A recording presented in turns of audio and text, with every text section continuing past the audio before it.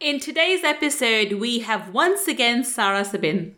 She is a member of Entrepreneur Magazine Leadership Network and is a transformational leadership coach and consultant. She partners with innovative companies who are ready to grow and up-level by creating more emotionally intelligent leaders. We're going to be talking to Sarah about new paradigm of leadership. Let's find out. Money Mindset with Gul Khan podcast will help you to break free from your limiting beliefs, reverse your money shame, and blast through your money blocks so that you can live a life of unlimited abundance. In this podcast, we will talk about energy tools and mindset strategies that will help you to understand and change your relationship with money, whether you're in a job, profession, or working on your passion. Change your relationship with money to change your life. I'm your host, Gul Khan. Let's get started.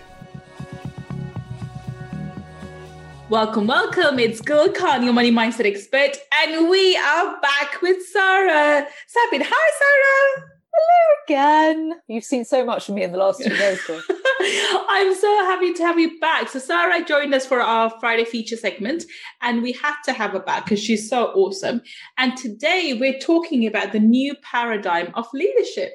So Sarah, we've heard your intro, we've heard your story through our Friday feature. We know how amazing you are. And we know that you are equipped to talk about this because of your various startup ventures and in the current business as well. So when you say new paradigm of leadership, let's explain that title. What do you mean by that?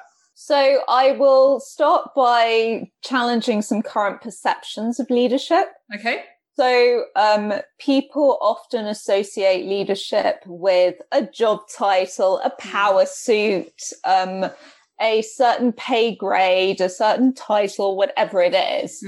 And leadership is not about that. Leadership is everyone's definition of leadership is different. And what's more, the reason why it needs to be different is because this old style of leadership isn't really appropriate for an exponentially changing world. And that applies whether you're a big company, in which case you still need to stay relevant. You still need to keep your staff engaged.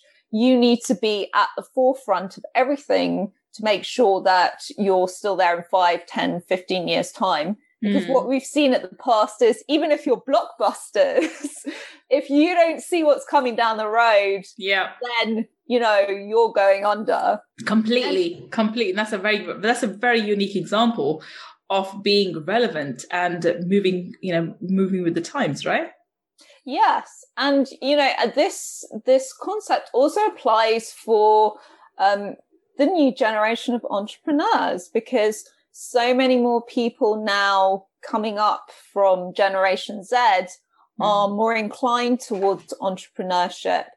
And if you're running a business, you are CEO of your business. So you need to think like a business person and think like a leader. And I think the problem with that is unless you have been surrounded by really positive examples of leadership in your life, which a few people that I've met in the past have been, it's very difficult to see yourself as a leader if there are no positive examples around you. So it then takes courage to define it for yourself. Right. Okay. So I completely understand that.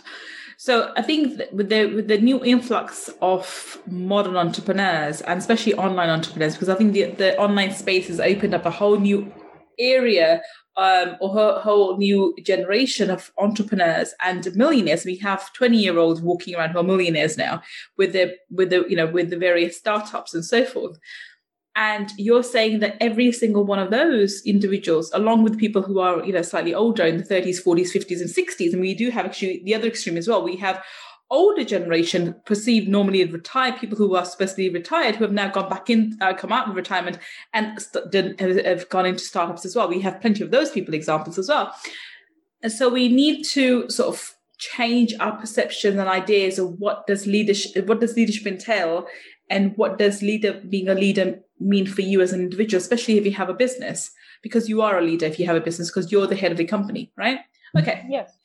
So when you say the new paradigm, so that's the old paradigm. So what would be your definition of the new one then? How do we go into it? So the new paradigm is about everyone taking responsibility for leadership. So that's self-leadership and the way that they interact with other people. And, you might think that that doesn't apply so much to a solopreneur, but it really does as well, because as a solopreneur, you still have a service or a product. So you are leading your customers and clients in a way. You are leading your business. So what is really interesting as well, I think, with the older generation, so people leaving corporate environment in their 50s and 60s and starting up their own consulting business or whatever, what's really interesting is they stop seeing themselves as leaders purely because they've left the corporate environment. And they're sort of scrabbling around being like, oh, well, am I really qualified to do this? Am I really a leader of my own business? And, it's a mindset thing as much as anything. If you show up as a leader, people can feel that in your presence. And this comes from making decisions from the place that you want to be rather than the place that you are. Okay. So an example of that would be, for example, I want to have $1 million business. When you're making decisions in your business, ask yourself the question, as $1 million business owner, would I make this decision? Would I behave in this way? Would I put up with this kind of behavior from a client, from a team worker, or anyone? And when you make decisions from that place of thriving rather than, oh, I've got to take what I can get right now, it becomes a lot easier to hit your goals. And you start seeing them as a possibility. And that's not to take away, obviously, it's not going to be an easy road. No. It's going to be straight up. But what I'm hearing from you, because I think most of you are saying I can relate to myself, is I think as one of the dangers, one of the pitfalls that solopreneurs fall into, and I was a solopreneur, we all start off from there, well, some of us do anyway. You end up micromanaging everything, and you want to be taking control of everything. You don't understand how to delegate and build team members around for yourselves. And this is something that I've learned, and I'm a quick study, so I learn pretty quickly. Whereas I rather prefer to be in my zone of genius, and I go looking for team members on a particular area which I'm not very good at, and get them to do that part for me, and then entrust them. And leading them is not like saying, well, why have you done X, Y, and Z, but encouraging them to take responsibility for their tasks themselves. That's what I'm hearing from you. Is that right? Yes. And you can start small. Obviously, if you're not making any money at all in your business, you're probably not going to have $1 million goal, but you might want to get to 6 figures. So even if you say to yourself, okay, well, what would a 6-figure business owner do? Well, they would have a team. You can start small with that team. You don't need to start with 10 people working for you. Start with one person. You basically are consistently putting in place steps for you to get to that next level, so that when you do have more clients, when you can scale up, you've got that support network in place that you can continuously add to. And that's what I mean by that kind of future intelligent thinking, rather than thinking, okay, well, right now I'm scrabbling around to earn money and, I'm running around like a headless chicken, which is quite common with solopreneurs as well, because you've got the shiny object syndrome going on as well.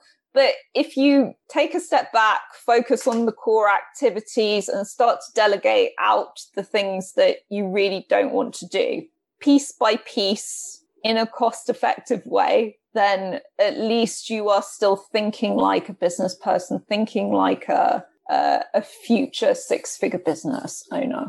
Okay, so what I'm hearing from you, and I obviously I'm an energy person, I will always bring it back. You're saying that before you can hit forget the 7 figures, let's start with 6 figures.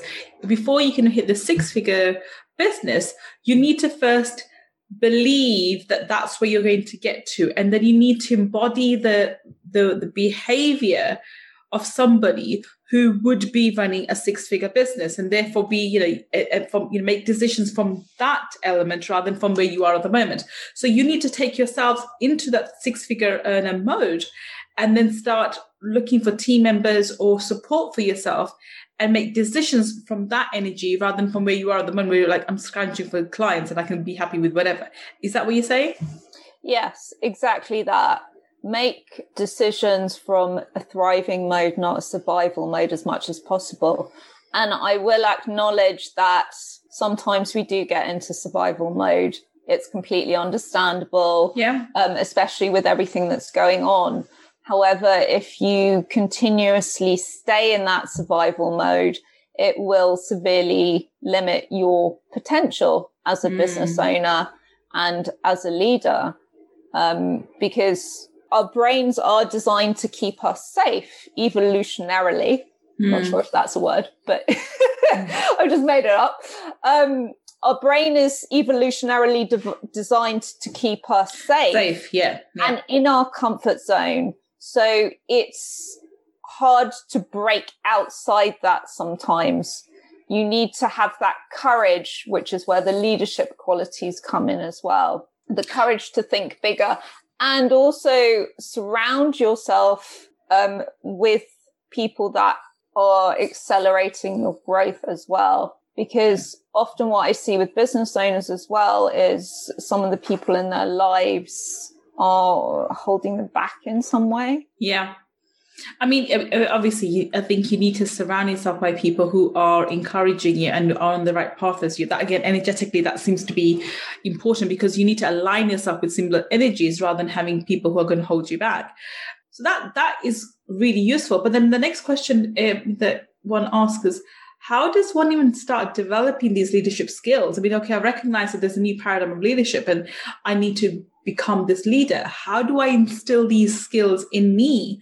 And we can have people who are quite timid or not as vocal, as introverts. How do we develop? Because this leadership is a skill that's it's a muscle. It's like a muscle. It's something that you work on and you develop. And yes, you have people who are naturally very confident and they're born leaders, but it's a skill set that can be developed, and it should be developed by every single individual who's looking to make any kind of impact in the world. So how do you go about doing that, Sarah? I'll just kind of segue here and say that when I was at primary school, I was so shy I could hardly speak. I know people don't realize that they're like, oh, you're confident. Every single one of us has had issues with confidence at some point. And actually a lot of people in the public eye would class themselves as introverts, interestingly enough. So there's a few ways that I'd recommend you go about it. Number one, modeling. So finding an example of a leader that really inspires you in every aspect of their life. So health, wealth, business, service to the community, whatever it is, and start to really dive into what are some of their behaviors, how do they show up, etc. Because this is starting to reprogram your brain as well, which your brain is more inclined to go towards the negative, and they're like, oh, well, look at all these bad examples of leaders bad, etc. You're starting to focus on the positive and trying to emulate that. But the more important step as well is to deep dive into yourself. So I talk about emotional intelligence a lot, and the very foundation of emotional intelligence is self-awareness. So without really knowing yourself and who you are, it's very hard to develop your emotional intelligence and be a good leader. Agreed, yes.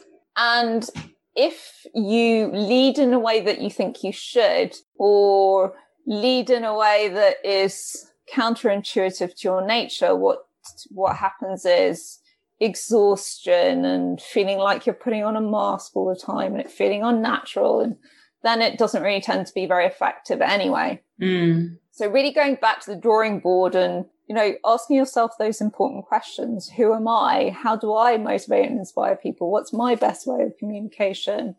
And from there, the other stages of emotional intelligence are what people more traditionally associated with it. For example, empathy and compassion. Yeah, that's part of it. but also starting to master your internal environment as well. And starting to develop that resilience and grit and get up and go and courage, as well as how you relate to other people in order to get the best out of them. So empathetic leadership is not just about sort of patting people on the head and being like, yes, go you. Yes, you should encourage people. But for example, my job as a coach is also to make people uncomfortable. And that is a very important part of leadership as well. So it starts with yourself. It starts with finding out what styles of leader that you are particularly resonating with. And then it comes down to experimenting with how you interact with other people. It's as simple as that. Okay, so here I've got a question for you. A lot of the people that I sort of, I meet, they tend to be empaths, and they're obviously, as an empath, you just tend to be a people pleaser. It's just one of those characteristics that poor empaths all have. I'm guilty of that too. It's something that I'm actively working on as we speak. So how does someone who is a people pleaser come into the position of being a leader and is able to navigate and lead through the company and including the employees? Because at times I've had this instrument that I've had this one incident that comes to mind is this individual who was brilliant. Like, she was brilliant at what she did, but she was bloody lazy. Like, she would do the work. When she did it, she was fabulous at it, but she would take ages to do it. And then every time there'll be an excuse, like the dog happened, or this happened, or that happened. The excuses came all the time. And then it just wasn't it wasn't coming into alignment, and we ended up parting ways. But how do we, so I remember I struggled with that, and that's the lesson that I learned. Stop being a people pleaser. I didn't want to say anything. I didn't want to hurt her feelings. I didn't want to tell her off. So I didn't. How do we rectify that? What would you advise me in that position where I knew that she wasn't pulling her weight, yet she was brilliant. And I'm still sorry to see her go because she's so brilliant at what she does. But she was, she just didn't do the work on time and was bloody lazy. So what can you, how would you advise me in that scenario? Well, this sounds quite provocative, but the issue of people pleasing has come up for me before with clients. And I say to them, it's part of your ego identity, because wanting to be liked by other people is feeding your ego. Yeah. When they take that liking away, it's kind of deflating your ego identity. So become aware of the fact that you are inclined that way, and then you choose to actively act in a different way. But it starts with the awareness of it. And in the scenario that you've given me, I mean, what I would say to you is the more important thing going forward is to lay down very clearly your expectations and the behaviors that you won't put up with. So for me, when I've had team members in the past, for example, I've had similar problems around they never met timelines, they never did anything when they said they were going to do, they were non-responsive. My default reaction in the past might have been actually to blow up. Hard as it is to believe, but I used to have quite a temper. And basically, when I shifted that anger, what happened is, you get more people transgressing your boundaries. So it's then readdressing the balance there. Yeah. So that you are extremely clear from the off with anyone you work with. This is my bottom line for what I accept and what I don't accept. I agree. And then no one can complain because it was clear from the beginning. Yeah. I mean, this is how we had to address it. We had to lay down clear boundaries. And I remember putting it down in clearly on step. It was quite strict, actually. This is what I'm expecting. This is what I'm, this is what I'm willing to do. This is what I'm expecting from you as a team member. Please tell me whether this is acceptable or not. And she by then had come back and said, no, it became a bit of an ego thing. So I think if you don't nip it in the bud, it can become, a bit of an ego thing even with team members, because it's something that you need to address early on and not let it fester. Yes. So when, I think by the time I did give the 10 step or whatever it was, expectations, what I was expecting from the individual, the relationship had already broken down, because like I said, I didn't come down hard, but I was becoming strict. But because the individual was used to a certain way of me dealing with her, which is like, oh, ha, ha, ha, lovely, lovely, ha, ha. The other side of me was not, was a bit shocking. I wasn't rude at all, absolutely not, but I was very strict. And I think that wasn't acceptable. Whereas if you are like that from the onset, be nice and whatever, but have those clear boundaries and the expectations written down, that anybody coming in will not cross those boundaries and will adhere to those expectations, or they don't, and they leave early on, and it doesn't allow the things to fester and become out of control. So. Yes, and the festering point is key. The longer you leave it thinking it will get better, you're just kicking the can down the road, basically. Yeah, I completely agree with that. And I think this is where leadership comes in. I think I agree with you. The idea that everyone has got to like you all the time is a bit of a false notion. You will be fair all times, but not everyone has to like you all times. I think this is a concept that I'm still developing in my own world, in my own team, and trying to be more stricter with my, and more clear with my expectations from my team members. But this is a part of leadership, right? Because leaders have to make strict and difficult decisions and then have the gumption to stick by them. That's what makes a leader, right? Yes. Being a leader is not about, playing nice all the time. Yeah. It's about treating people fairly, being clear, communicating properly, so that everyone is on the same page, and the person that you are working with at any time can choose to say, well, actually, this is not acceptable for me. Yeah. And I quite often say, with companies and culture, if you're trying to embed a new culture within an organization, in doing so, you will get some people that really, does not resonate with. And those people tend to either fall away, or in some cases, I've seen them sort of get fired. And it's a short-term pain trying to embed it. But if you look at the long-term view, you know that there is no other choice. And I think that's a really key point. As a leader, you're always looking at the long-term view. So if you had stepped back at that time and said to that or thought about that particular person and thought how you'd feel about it in 6 months to a year's time, you would have probably like, right, okay, let's handle this sooner rather than later. Yeah. Okay. So what advice would you have as in terms of, someone who's developing the leadership skills, and someone who's, who said, okay, all right, Sarah, so I know I'm an introvert. I know I'm a people pleaser. I know that I have, I have to work on, goal and make my expectations clear for my new team members as I grow my business. What would be your advice in terms of, what books would you ask them to read? What kind of daily habits can they instill in themselves? What kind of things can they do practically for them to develop these leadership skills?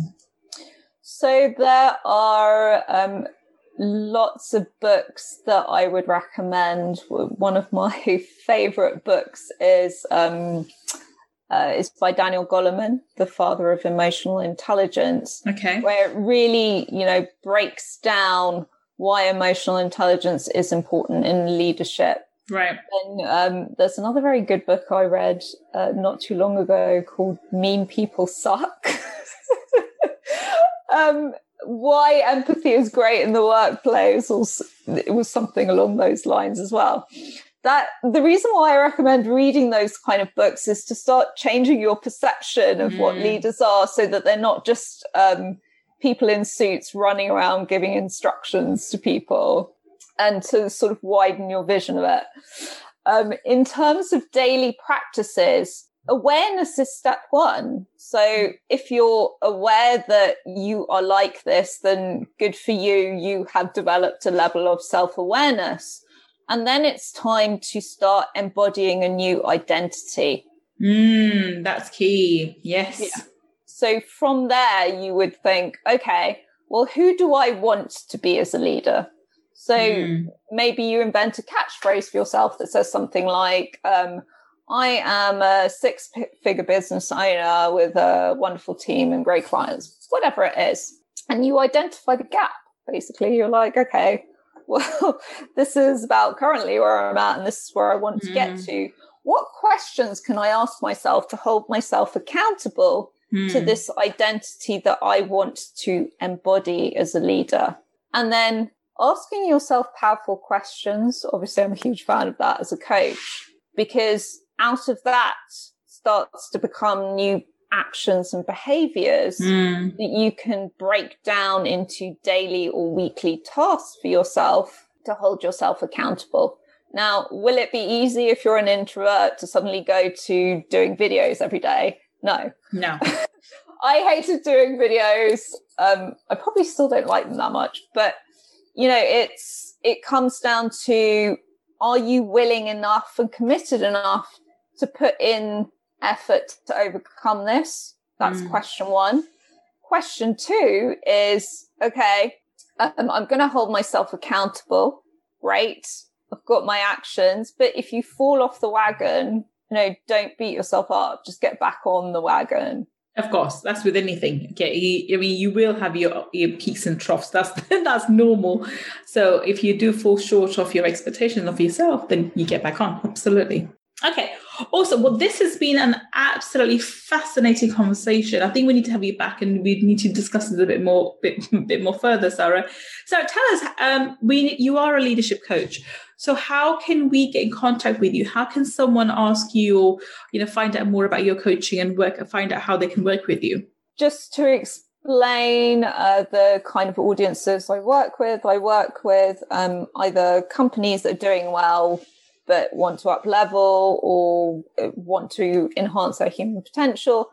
And then I work with early stage entrepreneurs as well that basically want to get to a stage where they're earning consistent income in their business, and they need someone to show them the way and hold them accountable to that. So you can find out more about me at sarahsabin.com without an H. You can see the tremendous amount of information in my LinkedIn profile, Sarah Caroline Sabin, and you can drop me an email at sarah@sarahsabin.com. Wonderful. And all the links that Sarah has just mentioned, if you're listening to this on the podcast, will be in her show notes. So we'll be in the show notes for the particular episode. And if you're watching this on YouTube, down below in the description, we'll have all her links as well. So please do go and connect with Sarah. She is an amazing individual, someone that I'm quite privileged to get to know more. So, and we will have Sarah back for, you know, and pick up more brains a little bit more on another topic, because she does have a wealth of knowledge, especially when it comes to startups. So we have to pick up brains and ask her a few questions about her. Well, thank you so much, Sarah, being such an awesome guest for us. Thank you for being with us. Thank you for having me. Thank you for being here. And for those listening, thank you so much for joining me. I will be back on another Money Talkie segment with another amazing guest, sharing their wisdom and telling us how we can build our business and by learning those new strategies and skills. Until the next time we meet, this is Gul Khan signing off. Take care and bye for now. If you want to learn more about my energy tools and mindset strategies, then please visit my website, www.gulkhan.com. That's GULLKHAN.com. And if you want to take part in our 5-day Millionaire Mindset Makeover Challenge, where I deep dive into energy tools for abundance, then please go to www.millionairemindsetmakeover.com and register. I look forward to being your mentor in our next 5-day challenge. Until the next time we meet, this is Gul Khan. Take care and bye for now.